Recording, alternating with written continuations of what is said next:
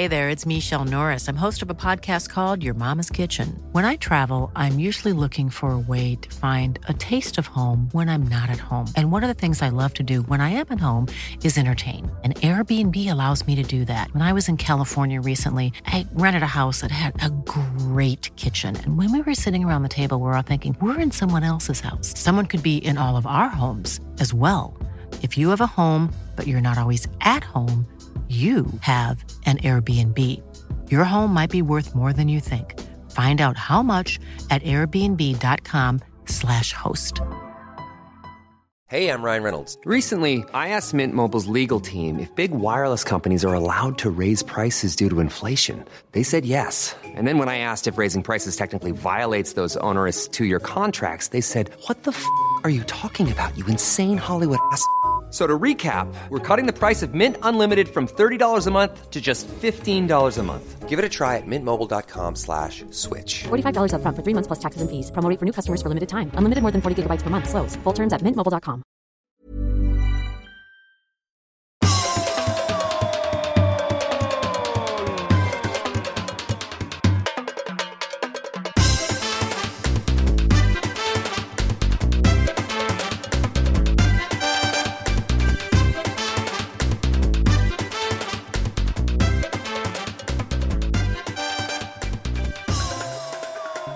Där är vi igång, kära vänner. Det här är podden. Olsson och jag uppe i Arla vintermorgon. Lite frost på marken här utanför min enkla lilla boning i Bromma. Ja, men här inne i stan här har vi det, här har ju uppvärmda trottoarer och sånt. Nej, det har vi inte. Det ska jag inte säga. Men det är mycket... Va? Det var ju, nu ljög du ju. Ja, det gjorde jag. Ja. Men det är inte frost och det är varmt och skönt. Här är det dessutom lövfritt för att trädgårdsmästare Lena som jag anlitar, hon fixade de alla löven igår. Ja. Så nu är de borta. Det blir en jäkla massa löv. Det blir det, ja. Det är träd, de samlar på sig lite träd. De liksom bara håller på, så kommer det fler och fler. Sen tycker de, fy fan vad jobbet, och så släpper de det på marken. Men nu rätt det, då kommer de att sopa upp detta. Så jag gick igenom polisparken igår här. Polisparken? Ja. Det sitter polis och de gungar och karuseller och sånt. Ja, trevligt.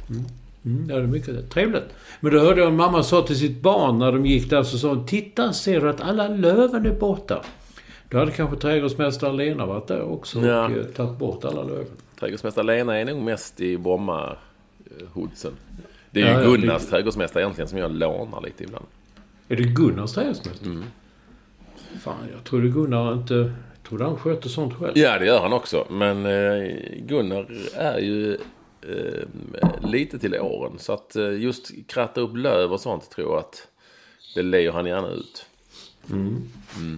Annars gör han nog det mesta själv sånt.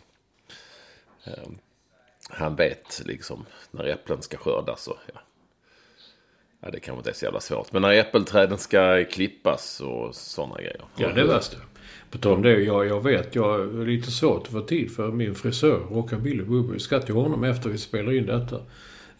Han klipper äppelträd också. Jag får lite så, man kör vissa ställen, man kör så ser man de har en sån liten 50-talsvåg uppe i kronan. Du ser lite långhårig ut. Ja, för jävligt. Långhårig, det var länge så jag var. Det enda som är långt, det är ju liksom polisongerna. Ja, det är alltid något. Som du skulle kunna ha. Ja, på tal om hur trender kommer till. Du minns ju 70-talet när Ralf Edström och Roland Sandberg, de hade polisonger som man kunde liksom bo i. Ja. Och hur många år var den trenden? Typ? Inte så många. Jag tror det började när jag bodde kvar i Malmö i alla fall. För jag har sett bilder på mig själv från tidningen Arbetet där jag har sådana också som går ner en sån lång jävel på sidan. Jo, men vad du säger, de hade så här stora buskar, alltså det var liksom som en 3-rumslägenhet.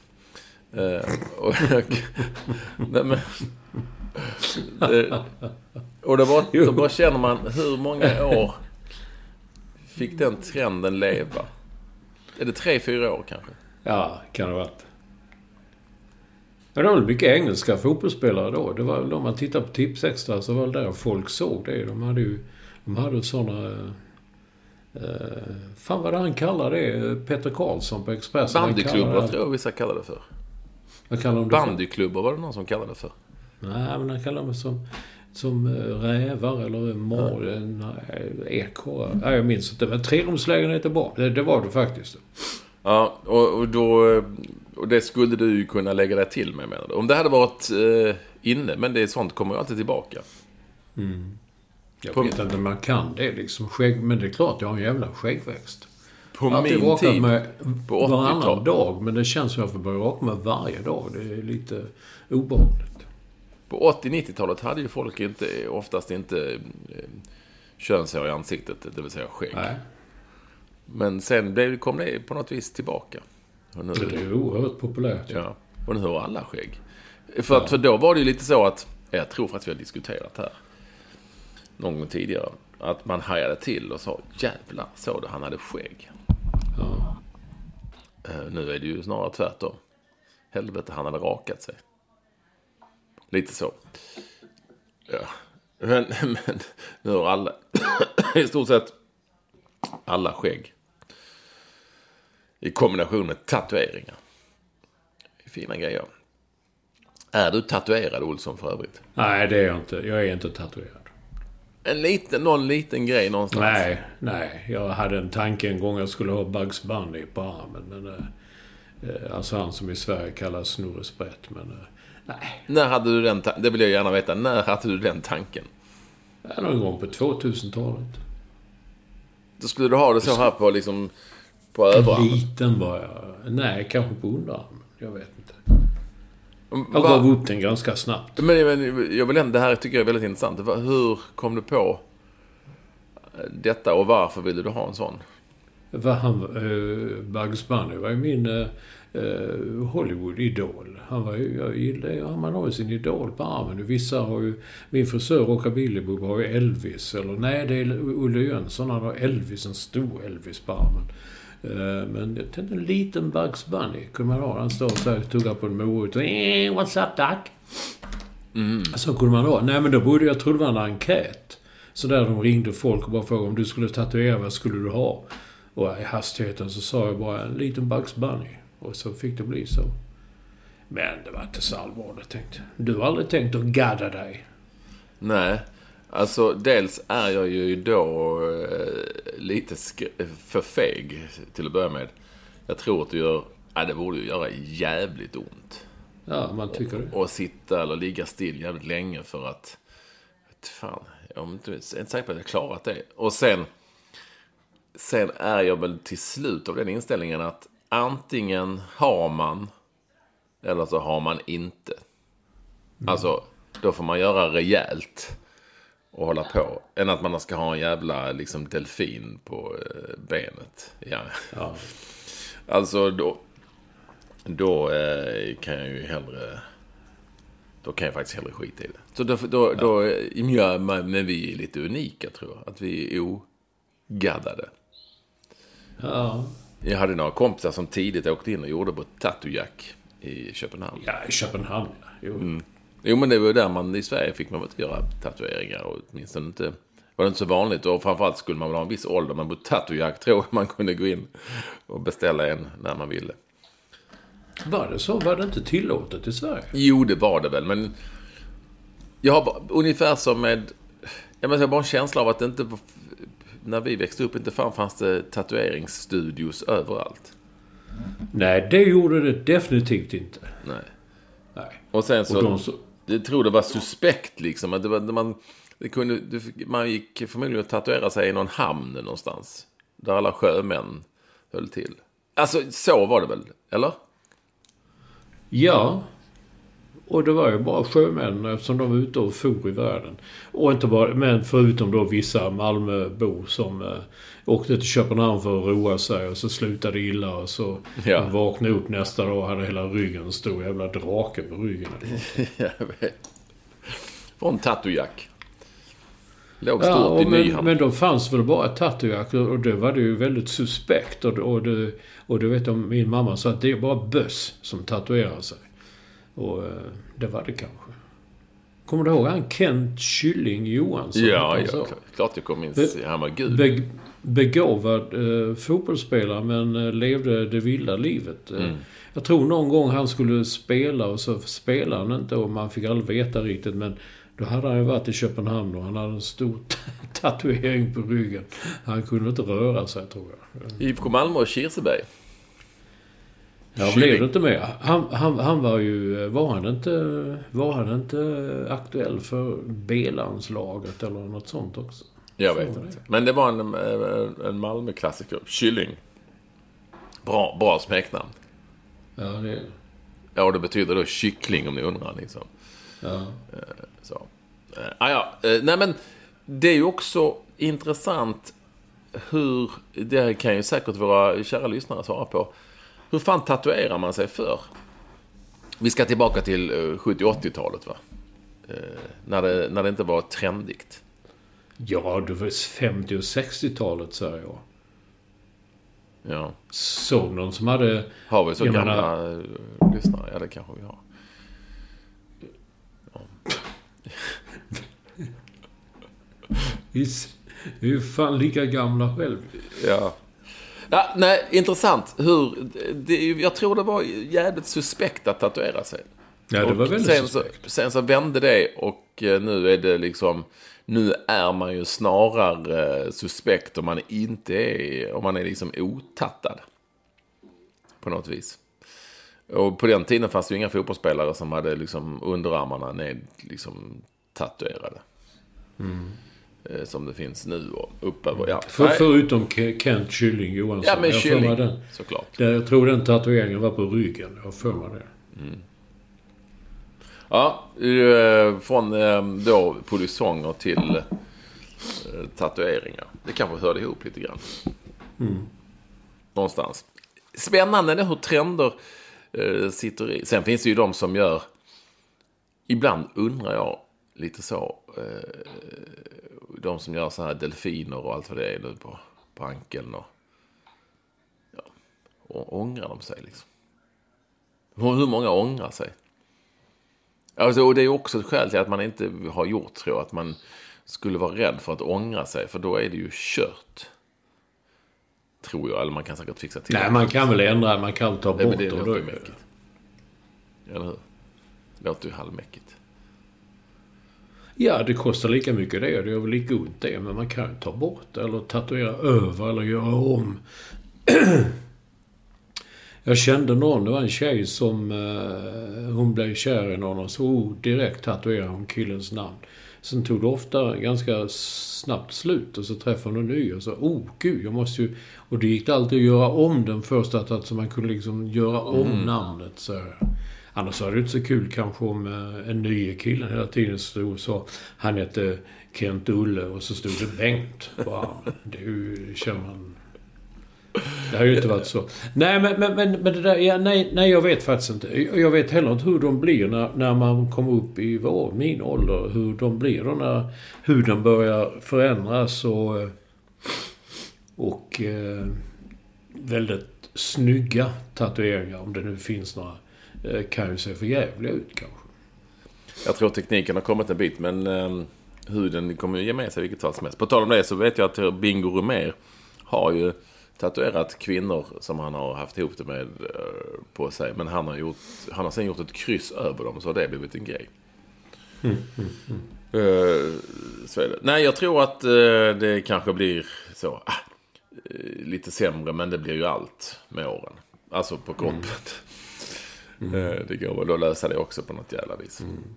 Men vad min mamma alltid sa i alla år, det sa hon alltid, de som tatuerar sig på det viset, vet de om att det aldrig försvinner?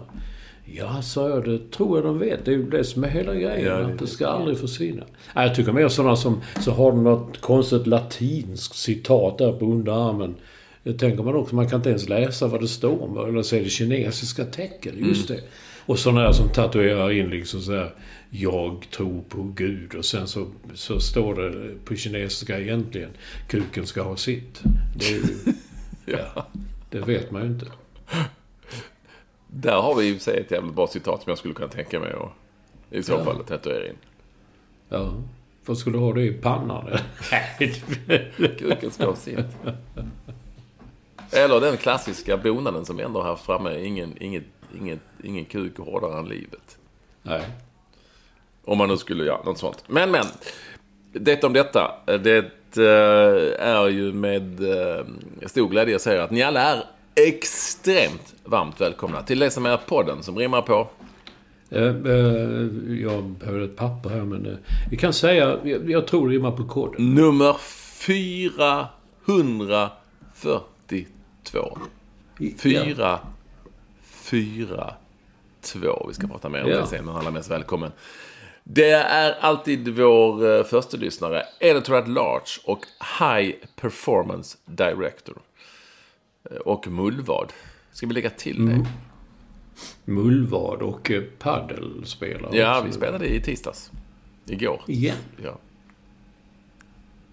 Ni gör ju inget annat, ni paddelspelare. Nej, jag gjorde, förr vet jag att jag gjorde hela tiden, innan alla andra. Men sen när alla andra började, och jag blev ju så jäkla dålig nu också, för att alla andra har spelat så mycket, då har jag inte alls spelat särskilt mycket överhuvudtaget.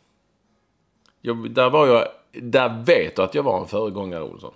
Ja, jag vet. Jag hävdar detta med en dåres envishet. Ja, och alla folk borde hålla med det. Men i vilket fall som helst, och Olsson har vi koll, därför har jag koll på Staffan Olsson i varje fall numera. Bättre koll än någonsin. Så hörde ni ju rätt. Vi har gjort det här programmet i 442 veckor i rad nästan. Ett litet uppehåll i samband med att Hanna gick bort på 3-4 veckor bara. Men i övrigt i ett streck. Och då är vi nu framme vid 442, alltså 442 blir ju 442.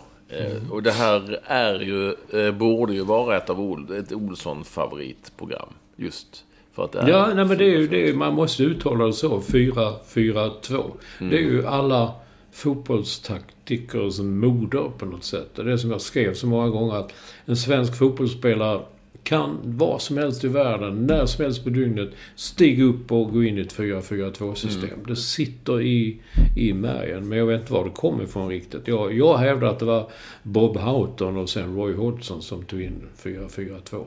Och vi har pratat om spelsystem många gånger här. Eller en hel del i varje fall. Och då har jag också slagits av tanken. När blev det 4-4-2? Kan det vara Bob och Roy? Det är det säkert. Men sen så var det någon som skrev till mig, nej, de spelar inte alltid 4-4-2. Det var liksom 4-3-3 ibland. Och det var bara på något vis som man fick den, det var liksom grundprincipen de hade, men den var inte alltid exakt så. Och jag vet inte om det stämmer alls. Men jag tror att det blev allt mer vanligt. Vad spelar vi till exempel i VM 1974? Du, det kommer jag inte ihåg. Nej, men då var ju spelar vi 4-4-2 och Ralf Edström och Roland Sandberg var våra forwards. Ja, en target-spelare och en som sprang bredvid sådär. Jag ska kolla detta nu bara för det, va? Det här är intressant, för det kan vara att vi tror att det var så. Eller hur? Men vi kanske vill ha en sida här som jag alltid brukar gå in på, som heter Sweden.se, som har alla jäkla laguppställningar. Ni går in på den, det är jätteroligt.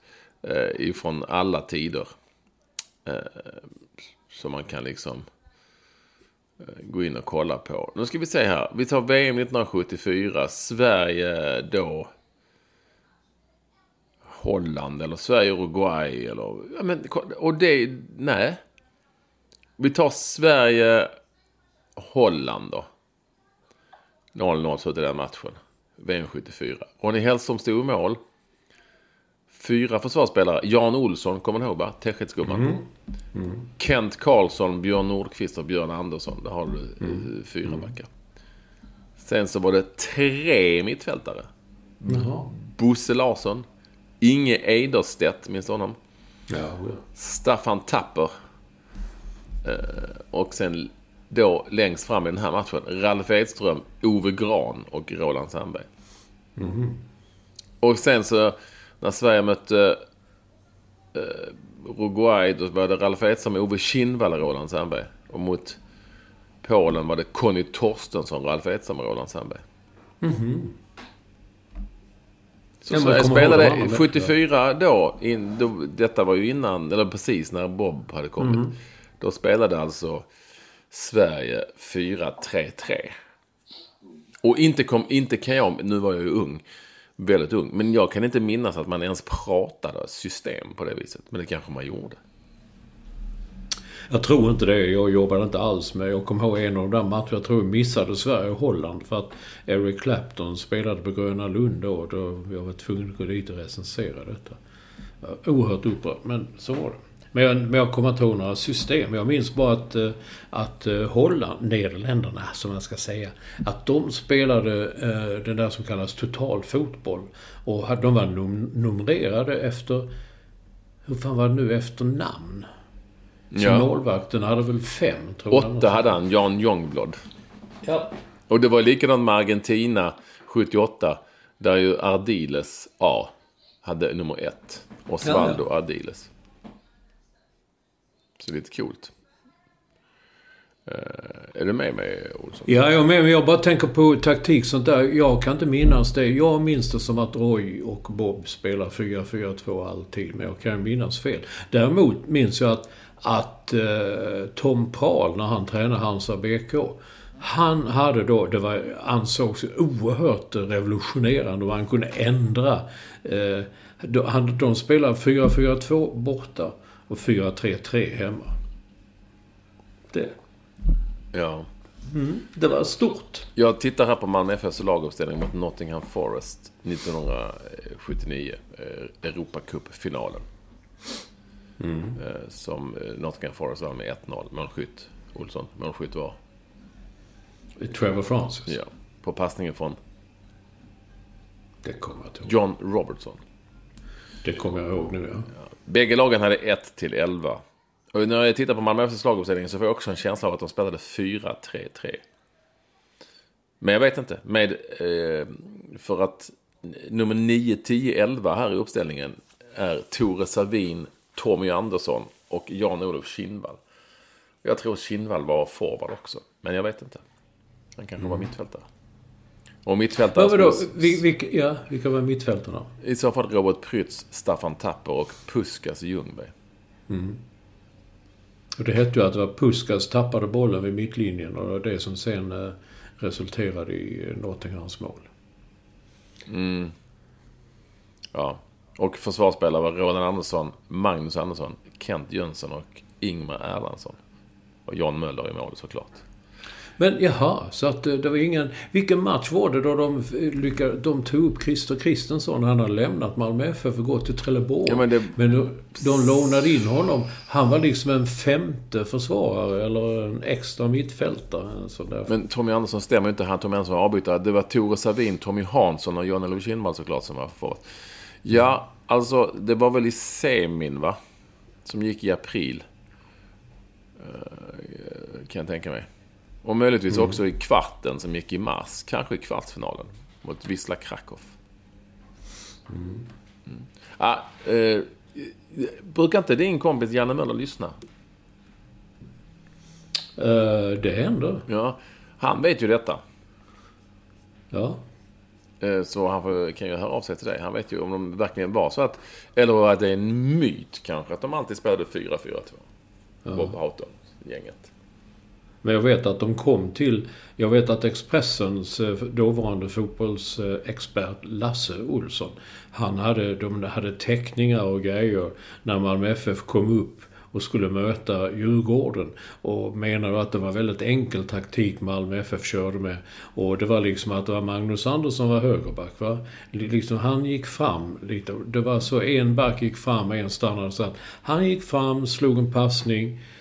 Thomas Sjöberg nickade ner och sen var någon annan som slog in bollarna. Jag kommer inte ihåg vem den lilla var där eller så vidare. Och det var hur lätt som helst jag skulle göra. Jo, jag var på den matchen, gick och såg den.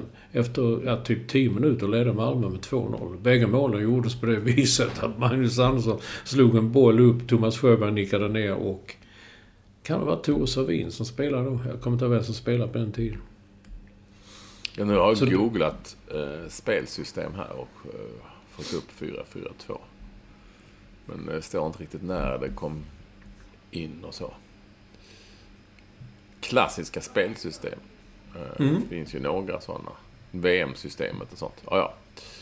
Nej, men jag gillar fortfarande. Jag tror det var...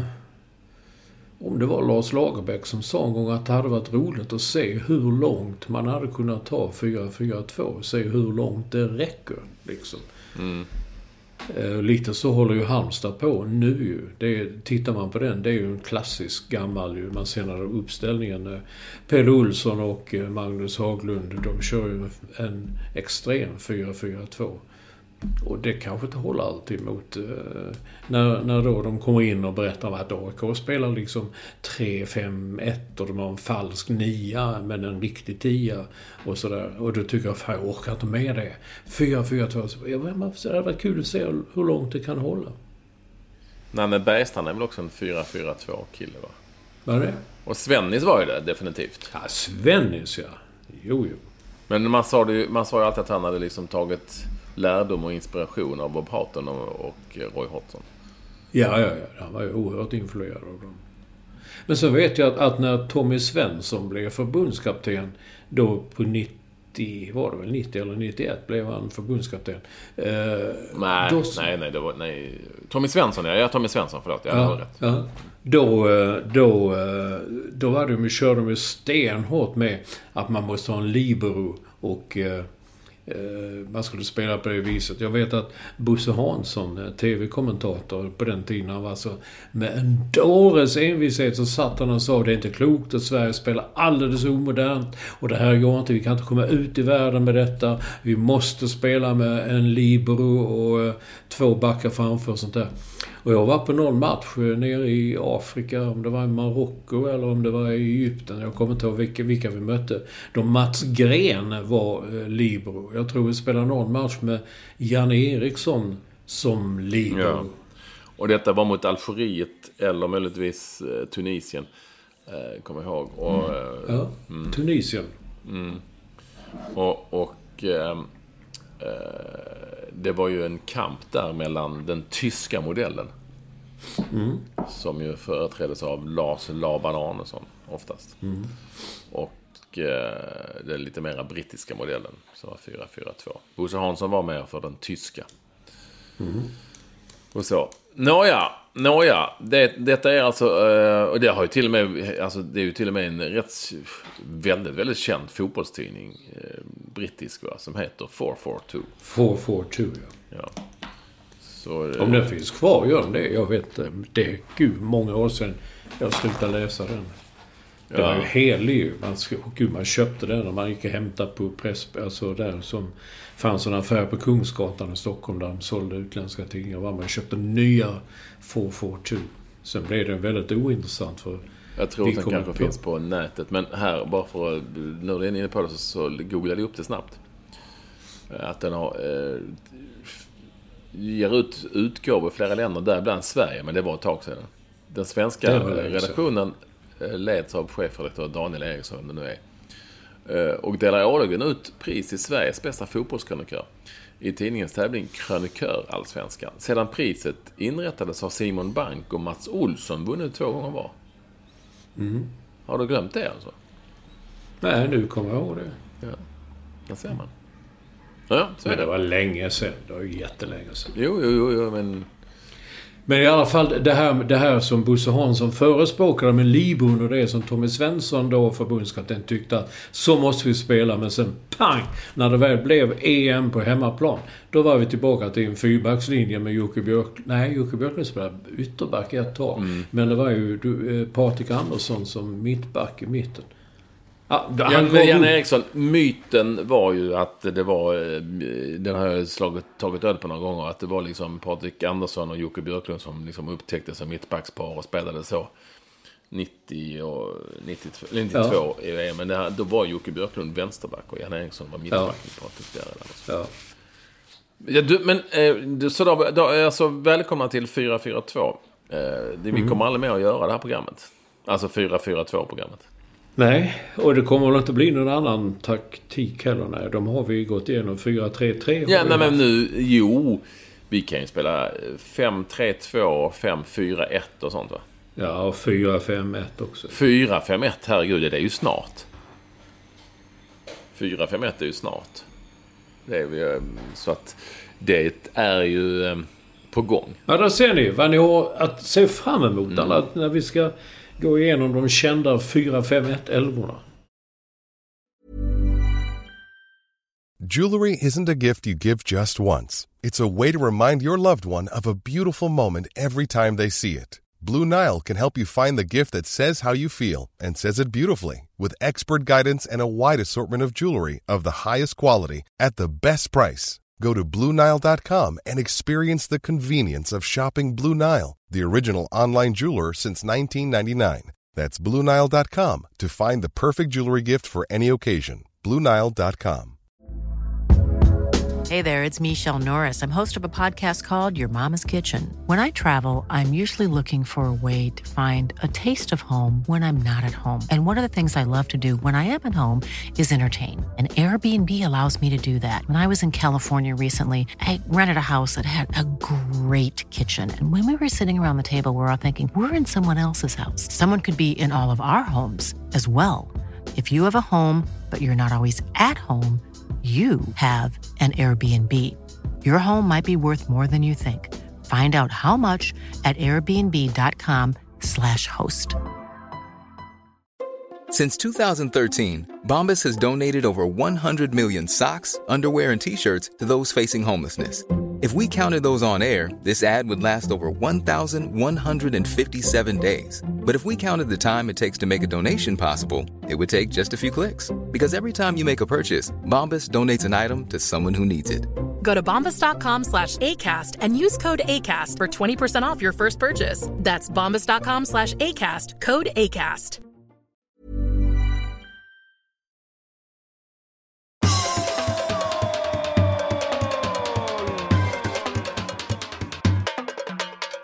På tal om det har ju spelats landskamper, det har ju ingen gått miste om såklart. Sverige blev inte direkt kvalificerat till VM i Qatar, utan kan bli, de kan inte bli direkt kvalificerade, men de kan gå dit via playoff som spelas i mars, där Sverige är ett av 12 lag som kan ta sig vidare.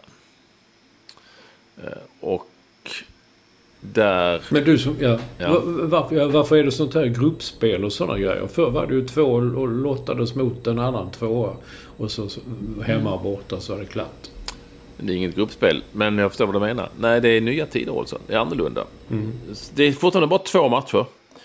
Sverige kommer att lottas mot Sverige är sidat och kommer att lottas mot en nation som inte är sidat. Till exempel jag vet inte, Tjeckien säger vi. Och i samma grupp då, eller på samma halva, så säger vi att Italien finns också och kommer att lottas mot, säg, Wales, om inte de är sidade. Och då möter Sverige Tjeckien och Italien möter Wales, och sen så möter Sverige då, om de vinner, vinnaren i den andra matchen i en final, och det laget tar sig vidare till mästerskapet. Men varför just de matcherna? Då kan de möta vem som helst.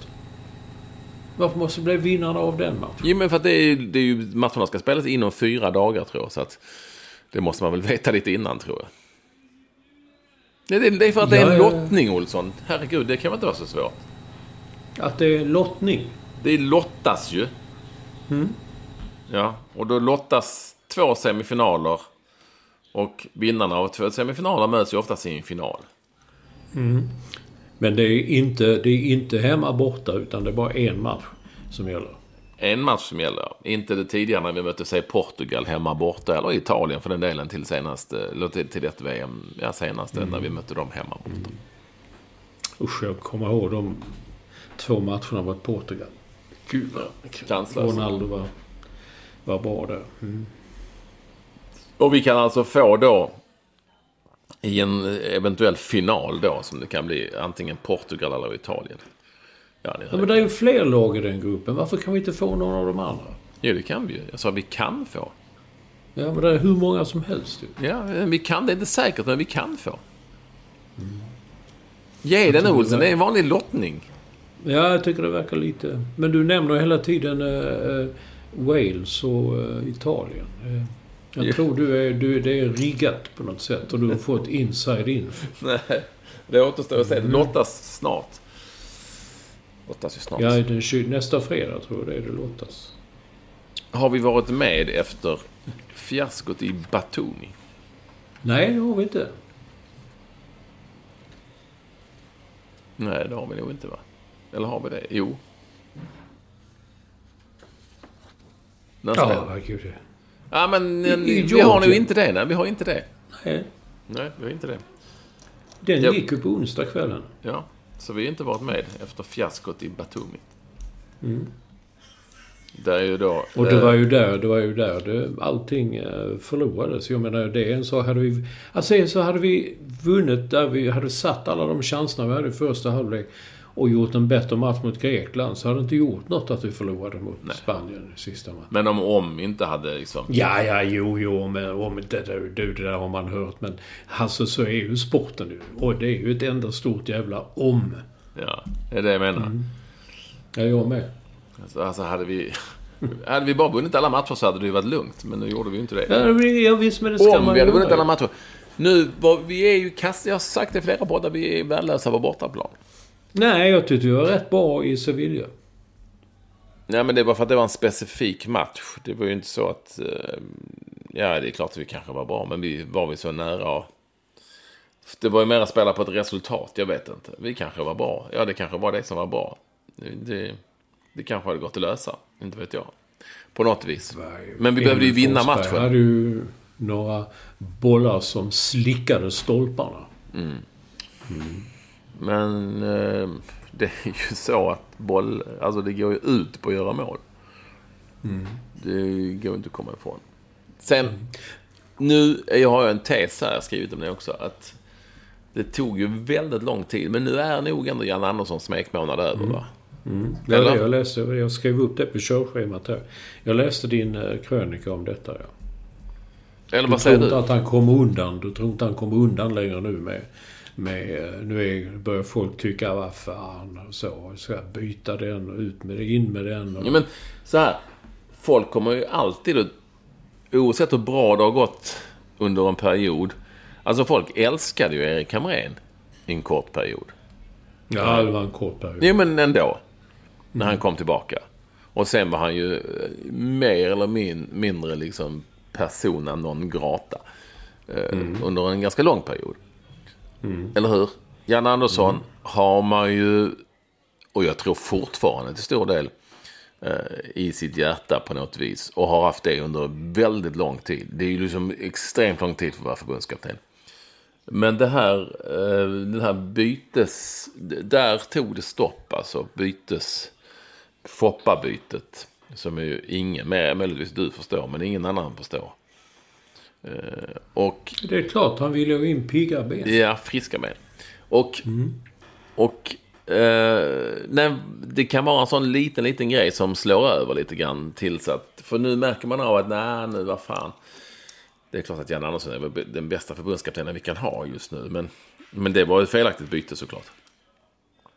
Det skulle ju, tycker jag i alla fall, jättekonstigt och tyder på att, som jag har skrivit, att hans styrka också kan bli en svaghet i den typen av situationer när det inte längre är 4-4-2 utan nu det ska vara desperat och sådär. då har han inte liksom riktigt det i sig, kan jag känna. För jag menar så här. Om nu Emil Forsberg, det börjar vackla lite bakåt, han blir trött. Ja, men då får det väl göra det när det är 20 minuter kvar. Vi skulle göra mål, vi skulle vinna matchen. Vi behövde spelare som kunde göra något annorlunda, något extra, något speciellt mot det här motståndet. Då får det vackla lite bakåt. Men där är det mer... Sverige spelade 4-4-2 matchen igenom. Kanske man inte gör ändå om man ska måste göra ett mål, om man måste vinna matchen med 1-0 på slutet. Man kanske måste ha någonting annat i bakfickan. Men förr i tiden då, när du skulle kräva, då satt du alltid upp granen i anfallet. Ja.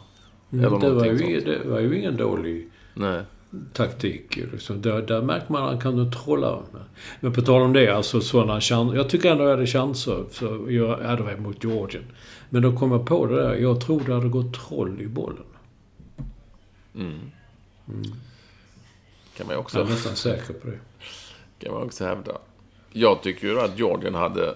Det är så lätt att glömma. De gjorde 2 mål. Och de hade 2 superchanser. Ja, jag vet. Om de hade gjort mål på dem. Så hade de gjort 4 mål. Ja, men om Sverige hade gjort mål på sina chanser i första halvlek, så hade ju inte alla det hänt ju. Nej, men det vet vi ju inte. Det vet vi ju inte. Det går inte liksom att... Det som är, det är. Det är så. Det finns ingen rättvisa heller i fotboll, så har jag sagt 1000 gånger. Det som är, det är. Och, ja, det var ju väldigt... Jo, det är ju ett bra citat. Alltså, om man hade slagit en bättre hörna, om man hade slagit en bättre passning, om man hade gjort en räddning, om bollen hade tagit i stolpen, om man hade gjort mål på målchanser, så går det inte att hålla på. Det går ut på liksom att göra det man ska göra. Och inte det man inte ska göra. Är du med mig? Ja, jag är med dig. Men det är ändå kul att säga om. Och varje gång jag ser om, står det i någon rubrik, så är det Olympique Marseille. För jag tänker alltid, det är någon som har fattat om. Det är det som är fotbollens essens. När vi är ändå inne på Olympic. Jag ska till Malmö på lördag. Jaså? Jag ska flyta ner bara för att se matchen Olympic Asarum. Jaha. För att mitt lag Olympic i Malmö, du vet, min moderklubb, om de vinner den matchen så går de upp i division 1. Wow. Vilket ju, det är definitivt ett wow. Vilket är helt sinnessjukt. Det är liksom 0 resurser, bara egna produkter oftast. Liksom en liten klubb som gör ett fantastiskt jobb med kidsen liksom i utsatta områden på Lindängen i Malmö. Och nu är de på väg att vinna den serien. 3-0 mot Berga ifrån Kalmar i senaste mötet. David Elm tränade Berga. Var det som på något vis banade vägen. Och nu är de 2 gånger kvar och de leder med 4 poäng före Rosengård. Som har betydligt större resurser och pengar och sånt. Blir det då seger mot Asarum, det ska de ju kunna fixa. Asarum hemma. Eller? Ja, jag vet ingenting om Asarum, men det låter... Det låter ju någonstans, tror jag. Lösbart, eller? Det gör det. Och då är det i så fall klart. Division 1. Hur det nu ska gå. Herregud, jag fattar ingenting. Det är ju landets 3:e. Men. Det kommer att bli... Och det var en Kodal Zero jag öppnade nu, om folk undrar. Det vet ju alla som lyssnar på programmet. Jag dricker inte öl. Jag skulle lika bra säga det. Pöst upp en Pripps blå. Ja, 9:15 på onsdag morgon. Men så är det, Olsson. Så jag ska fläta ner. Men vem tränar Olympic nu? Det gör Anders Grimberg. Jaha. Så är det. Har inte han tränat Trelleborg också? Jo, det har han. Och varit runt lite så. Olympic och bra kille. Så att där händer det grejer. Det ska bli väldigt roligt. Och jag ser fram emot att åka ner. Men är det första gången som Olympic har varit så högt upp i något seriesystem? På min tid spelade vi i division 2. Jag tror att det var 3:e högsta, fast det var ju väldigt många fler division 2-serier. Och då var det ju liksom allsvenskan, division 1 södra och norra och division 2. Så det var lite mer,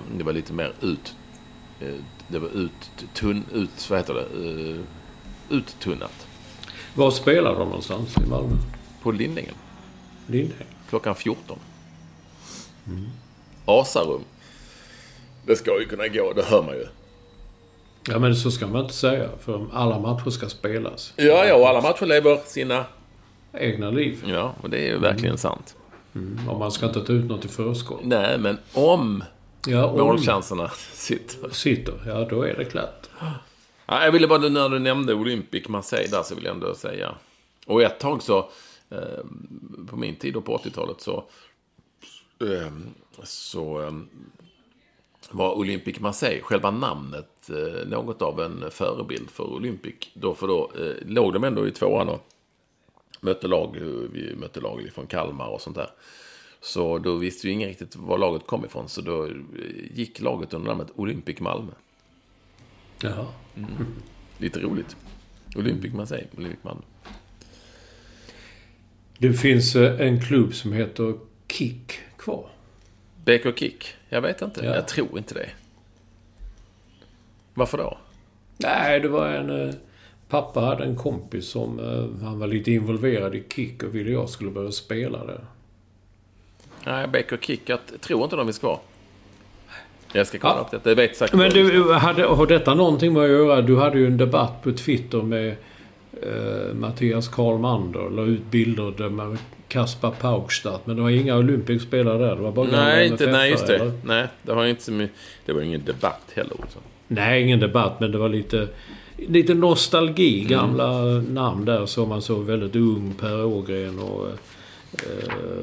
en ung Kaspar Paukstad också för den delen. Och det var Eminowski, om du minns honom, som visar sig att han numera är sportchef i en klubb här på Ekerö. Det är han som var det. Jag fattar inte det tråden där i... Ja. Bra. Så är det. Nej, men det gick förbi ditt körschema. Det är väl... Eminowski. Det är ett bra namn också. Men det var väl han var väl landslaget? Va? Ja, lite U21 och juniorlandskamp. Ja, okej. Vad heter han, den lille tunne killen från Malmö FF då som... Anders Palmer, möjligtvis. Nej. Han hade ett sånt efternamn. Jag har en tröja nämligen. Yxel Osmanowski menar du? Yxel, ja. Just det. Ja, du, ditt körschema, jag gick ifrån det lite grann. Det gör ingenting. Det var inget spel över hela det. Jag bara säger, vad man än kan tycka om Bengt Madsen, Malmö FFs starka man under x antal år, så han gjorde ett avtryck. Han är ju död. Bara det att han kallades Buffalo Bengt Madsen, det tyckte jag var lite tufft. Buffalo. Jag ser nu också live, Olsson, på min mail, att Leda stadion, som den heter, stadion. Ja. Och just det, på lördag hade jag tillfället så ska jag Leda stadion byta namn till Bengt Madsen stadion. Jaha. Han är 79 år gammal. Det är nog bara för en match då, ja. Och det är ju lite lustigt. Och när Malmö då spelar Champions League, då heter den The New Stadium. Ja, det får inte heta något sponsornamn och sådär. Ja, det är lite speciellt. Trams. Men jag har inga stories. Men jag kan ju avslöja då här och nu att när vi på 2000-talet i början där fick, jag ska inte säga för mycket här nu, men det får det väl preskriberat det mesta, fick laguppställningar, landslagets lag, du vet, startelvor. Så var Bengt Madsen var ju överledare i landslaget då, och blev ju en av de som blev rätt arg över att det sipprade ut. Och det kan väl avslöjas nu att det var ju via honom vi fick laget. Jaså. För han sa ju det till någon som han kände som jobbade på fyran. Alltså inte för att som jobbade tillfället på fyran, kan jag ju säga. Och inte då för att det skulle sippra ut, utan bara sa det som att han var en kompis, och då hade vi ju laget. Ja, det var lite, så det var en rolig poäng att han var jävligt förbannad, men det visade sig ändå att det var ju tack vare honom som det kan vara med startelva, att man har någon kontakt någonstans som säger det till någon, som säger det till någon, som säger det till någon. Ja, förra veckan så sa vi den här Skandiamannen heter den ju inte, den heter Den osannolika mördaren. Då hade jag inte sett den, men jag hade sett alla avsnitten. Vi drog den i lördags och söndags rakt av. Vad var det du ville veta? Nej, alltså det var mer om det är intressant att veta vad du tycker om att man gör den här typen av fiction och som folk kanske tror är på. Nu hörde jag att det diskuterades i Nyhetsmorgon denna morgon också med GV, att som menar att det är liksom väldigt, väldigt osannolikt att det skulle vara, GV har ju väl koll, vet ju allt, vet du. Att det är väldigt, väldigt osannolikt att han skulle vara mördaren. Men att man gör en fiction på en bok som säger att det kanske skulle kunna vara. Ja, så. Och sen så, ja. Det är annorlunda. Det skulle aldrig kunna gå på SVT, det här programmet, om jag säger så. Eller den här serien. Nej, kanske inte. Det är för nej, det enda är redan den första scenen så ser man ju att det är han som skjuter Olof Palme. Jag sa det, kolla du, det blir ju han, här pekar de ju ut honom direkt. Man ser han går där så precis utanför Skandia så skjuter de. Men å andra sidan så bortser man från det, så tyckte jag det var en ganska ändå en spännande story, eller man fastnade i den. Och många anledningar. Det var fina detaljer, mycket så. Otroligt coolt. Jag gillar ju sånt när man har tänkt på du vet, gula bländaskar och askkoppar och alla rögar ju, det ser du va? Oj vad de rögar. Micke Persbrandt tycker jag är enormt lik Hans Holmér. Eller inte det? Alltså utseende. Jo, det tycker jag. Ja. Och spelar ju fint också. Det är fina skådespelare, det kan man inte komma ifrån. Det är bra skådespelare. Men sen tycker man då att vår vän Capacity Now, han var väldigt upprörd och tyckte att den inte alls var bra, skrev han i ett sms. Och tyckte då att Micke Persbrandt går in och spelar Holmér som om det vore Gunvald Larsson. Men jag tycker inte det. Jag tycker för en gångs skull att Persbrandt är återhållsam. Jag tycker man ser Holmér framför sig. Ja, det gjorde jag också. Och lite fåfänga så som man visste att han hade och så. Nej, absolut inte. Jag tycker tvärtom. Och så. Nej, men detaljer så som kläder, bilar, miljöer. Sånt gillar jag jättemycket. Och man rögar ju mycket på den tiden. Överallt. Så att jag... Och sen ska man inte glömma heller att... Jag menar, jag kände ju Robert Gustafsson i och med att jag kände alla dem i Killinggänget en gång i tiden. Och då var jag bara en ung, tokig komiker och sådär. Det var ju egentligen. Men han var duktig tycker jag, rolig.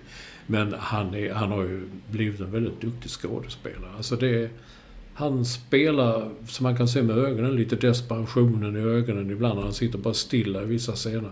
Jag tycker han är väldigt, väldigt duktig skådespelare. Han är ju, jag har ju sett flera stycken roller nu som han har gjort som inte är tjosan svejsan och jätteroligt och lite konstigt.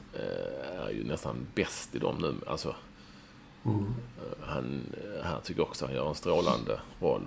Men han gjorde ju 100-åringen, det var ju så lite humor men ändå bra va. Och den här kriminalserien, vad heter den? Den som göms i snö eller vad det tusan heter. Som spelades in här i husen framför mig för övrigt. Men tycker du att det liksom man kan göra så här då? Alltså det är mer den moraliska frågan. Tveksamt. Nej, men moraliska. Jo, jag tycker man kan göra det. De klargör tydligt att detta är inte, vi vet inte. Men de vilar ju helt på den här långa utredningen som gjordes och som presenterades då. Och de kom ju fram till att det var han. Du vet, de höll på flera år, så hade de en presskonferens. En satt till vänster, en till höger. Och vi talar om det i podden, tror jag. En klassisk svensk presskonferens. Ser så tråkigt ut och de satt fel så det såg konstigt ut bakom. Något ord blev fel och så vidare. Och de sa ju att det var han ju. Och då tycker jag att då kan man göra det. Och man skriver, det blev aldrig riktigt klarlagt ju. Nej, men och det är klart att jag tror också att det var grogrunden till filmen till slut, att åklagaren Petersson, som han heter. Christer Petersson. Ja, Christer Petersson. Det är ju jätteroligt. Men jag tror ändå att det blir som grogrunden till att när han då pekade ut Skandiamannen som skyldig, vilket är ju han då fick jag höra här i morse har blivit liksom starkt kritiserad för på alla håll och kanter för att han gjorde. Lite så. Ja. Spännande. Nej, men ändå jag blir också förvånad över att Lisbeth Palme, alltså Olofs fru, var så, om jag får säga det ordet, bitchig under... Hon vägrar ju, hon ställer inte upp, hon vill inte bli bandad i intervjuerna. Hon vill absolut inte bli förhörd av någon annan än Hans Holmér själv. Han fick inte banda, han fick sitta och skriva ner hennes förhör och sånt där. Då undrar jag bara tänkte, varför? Varför blev det så? Jag tyckte det var väldigt konstigt. Och man ska väl inte liksom prata skit om folk som inte är med, men Lisbeth Palme blev ju under många år av, jag hade en polare på SAS, utsedd till den otrevligaste passageraren i många år i rad. Oj då. Men som sagt, det var ju, jag vet inte riktigt vad som hände där med henne, men det var, nej, vi lämnade, men det var ju ett trauma såklart och så. Det är svårt att säga exakt. Ja, absolut. Vi går till en rolig sak nu. Årets julklapp utsågs i morse, eller när det nu var. Jag hörde på radio. Man hör radio nu. När man umgås med en rektor, då är det P1 man lyssnar på. Herregud. Då fick man höra årets julklapp, evenemangsbiljetten. Ja, jag hörde i morse också. Jag tittar på TV här. Jag liksom du tittar på TV. Nej, det gör inte vi. TV det tittar man på kvällen. Ja, okej. Nej, vi är inte så fina. Herregud. Du, nej men vadå? Är inte det för en gångs skull någonting... det kan väl kännas som att det är på riktigt. Eller så är det väl. Folk... Ja, men med tanke på att har släppts loss nu, även om det stängs igen. Det så. Holland igår spelade med tomma läktare mot Norge. Är det sant? Gjorde de? Ja. Alltså Holland, jag pratade med min kompis Stjärt, de stänger liksom igen. Och jag fattar ingenting. Men de har väl inte vaccinerat sig, ingen aning. Det är ett jävla liv i Holland om att de inte har tillräckligt med platser, att de har monterat ner sjukvården och sånt som vi brukar säga är typiskt svenskt, men som såklart finns i alla andra länder. Men nu när det har öppnats upp och alla vill gå på allt och alla spelar allt, det är konserter och det är teater, så det är det väl en alldeles utmärkt. Ja, men det är ju, jag tror att det är en super julklapp i år. Har du kvar stormköket? Nej, det har blåst iväg. Ja. Har du kvar den där lilla trälådan där man skulle lägga sin mobil i? Nej. Alltså vilka jävla pissiga årets julklappar har varit på senare år. Men det här är då rätt okej. Det här ligger rätt i tiden. Ja, vi ska se Per Gessle på imorgon då, fredag, i Philadelphia kyrkan i Stockholm. Jaha, det vill jag också säga. Ja, men det får du det tog slut biljetterna direkt. Ja, men det löser väl du, herregud? Till dig? Ja. Jag kan inte lösa biljetter till folk. Ja, men herregud, du är ju kompis med Per Gessle. Ja, men du vet hur tajt det är nu med biljetter och så. Du ringer bara och säger Patrik ska gå. Ja, tack du. Ska du ju sen ha jag biljetterna till bord på Fasching för att se ett band som heter Fatboy också i december. Nej, det kan jag därmed inte avstå kanske. Ja, det tror jag säkert. Jag vet inte vad de kanske är skitbra. Ja, men mycket på fast det är som du, det är Boogie Woogie som du kallar den där bästa ABBA-låten för. Nej. Boogie Woogie, Lenny Norman. Lenny Norman. Det är ingen som är. Ja, trevligt ska man gå på Gessle på fredag. Ja, tiden går här nu du. Färgblindhet talar vi om. Hugo ZH. Han är också färgblind. Han har helt rätt med det. Han kan inte se Holland. Inte landet alltså. Det ser man. Men när laget spelar. Att när de spelar sina tröjor syns de inte på gräsmattan. Det har han helt rätt i. Jag har lite problem med det också. Grönt och orange alltså? Ja, om det nu är orange. Det kan vara brandgult också. Jo, men grönt och... Ja, det var ju konstigt. Ja, nej men så är det. Det tycker ni det är ibland. Så är det vissa lag som spelar... Det var någon gång ett lag som spelade... Kom inte över vad det var då, tror jag, Premier League. Jag kunde inte se siffrorna på ryggen. För det var samma färg som tröjorna. Tyckte jag. Men det är vi. Vi har ett helvete. Men så är det bara. Du, sen på den tröjan har hittat en story om en familj i Lysekil som ville döpa sitt barn till Trollet. Ungefär som det har gått troll i bollen. Så döpa barnet till Trollet, men fick avslag. Och mamman kan inte förstå varför. Hon kommer själv från en familj där hennes pappa heter Minnie och hennes mamma heter Simfröken. Simfröken? Och du undrar på den tröjan, vad heter mormor och morfar i den släkten? Kaklådan, sotaren, månlandning. Ja, men Simfröken kan väl för fan inte heta. Det står så, jag kan inte hjälpa det. Det är ju, jag bara skjuter inte budbäraren. Jag säger att det kan ju inte vara sant. Det måste vara ett hittepå. Hur kunde det bli godkänt av Simfröken? Alltså många, Trollet köper ju nästan godkänt det, men Simfröken. Det är som jag vill döpa min son till sportjournalisten. Ja, men det är ju samma, det är ett yrke liksom, det går. Nej, det får du nog avslag på. Får jag? Ja. Jo, men min morsa heter ju Simfröken. Ja, men det är ju någon som har ett hål i huvudet. Simfröken Bengtsson. Ja. Nej, men jag tycker det är kanon. Vi tar nu det här med 3 torn eller 3 torn. Jag har glömt vad men det heter bara 3 torn. Jag har kollat detta. Du tar det. Jag har kollat dubbelt upp. Ja, men du och jag sa 3 torn. Ja. Alla, men det ska säga, men när man säger det heter som Ramlösa. Det heter Ramlösa. Jag har kollat det. Alltså Capacity har skrivit till mig att han säger 3 torn. Men han är ju från Ystad. Det kan ju vara det. Ja, men herregud. De säger handboll. Ja, jag vet. Så det är klart de säger 3 torn. Ja, det är klart. Den enda dialekten som särskriver i tal. Och det heter 3 torn. Och det är väl någon som hört av sig där också, Olsson, som är initierad. Nej, det tror jag inte, för de går emot oss ju. Men det roliga tycker jag är att det är för detta längdhopperskan Erika Johanssons mamma som har hört lyssnar. Av sig. Ja, som lyssnar, trogen lyssnar på det och sen jag kan inte säga det för det blir fel. 3 torn säger man där eftersom det är ett ord. Men man säger 3 kronor. Men inte 3 kronor. För 3 kronor är 2 ord. Ja. Nej, men hon säger väl att man ska säga 3 torn. Det tror inte jag. Jo, det är det hon gör ju. Annars får Rikas mamma höra av sig igen. Det är ju ett ord ju. Ja, det är ju ett ord. 3 torn. Ja, 3 torn. 3 torn. Vad fan var vi redan ute? Jag har nu kollat med anställda på 3 torn. Jaha. Ja. Däremot så Inga Snok, som också är en trogen lyssnörska, som är från Helsingborg tror jag, och ofta gick åt på Polsjö krog och sånt där, tweets och så är lite, skriver snälla saker. Det är lite bra. Jag hade ju rätt att fabriken ligger inte där längre ju. Det är ju nu campus. Och varför säger man campus? För som man universitetsområdet, eller nu heter det campus, för att det säger man väl i USA.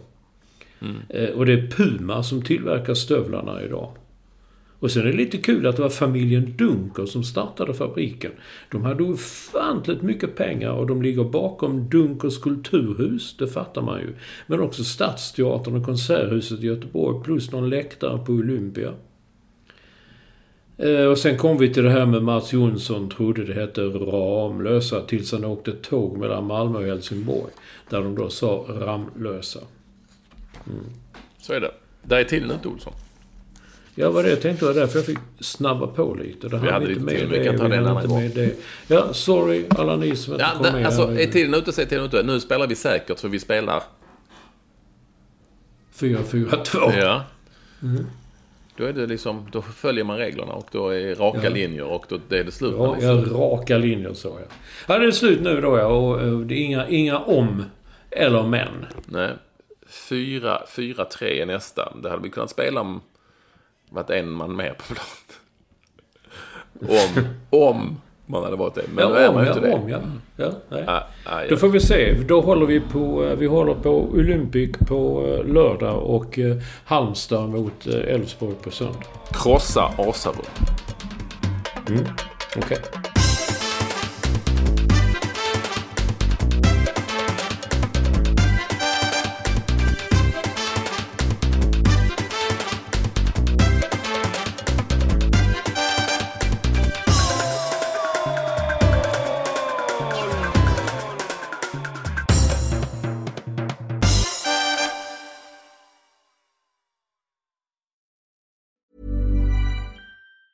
Planning for your next trip? Elevate your travel style with Quince. Quince has all the jet-setting essentials you'll want for your next getaway, like European linen, premium luggage options, buttery soft Italian leather bags, and so much more. And it's all priced at 50 to 80% less than similar brands. Plus, Quince only works with factories that use safe and ethical manufacturing practices. Pack your bags with high-quality essentials you'll be wearing for vacations to come with Quince. Go to quince.com/trip for free shipping and 365-day returns.